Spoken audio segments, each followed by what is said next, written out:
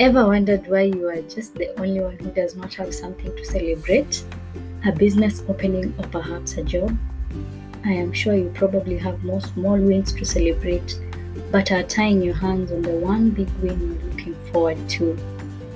Not to sound like a dream crusher, but most of the things we're looking forward to have a path that we are trying to take.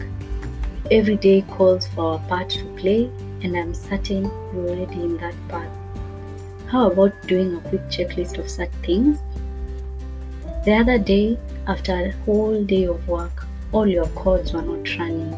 Today you have identified the error and still did not run. Did you congratulate yourself for identifying the error? If no, why? You are doing embroidery classes. Today you only managed to hold the needles and are feeling like you never did anything. Yesterday, you couldn't even properly position the needles. Did you congratulate yourself for today's win? No. Do it now. Celebrating small wins for the longest time has been the toughest in my life. I kept the wins to myself. I forgot to give myself credit for the small achievements. Let's just say I was setting the bar too high and forgetting to appreciate the small steps I was taking to reach that bar. I am not alone.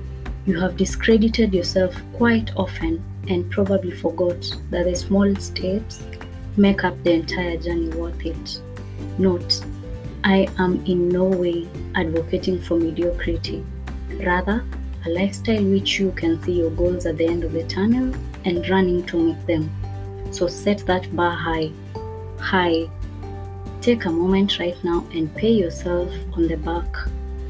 Pat yourself for making that inquiry call, for spreading your bed, yes, for registering for that online class, for making a friend smile. Name them all. Those are the wins that make you whole. Celebrate them.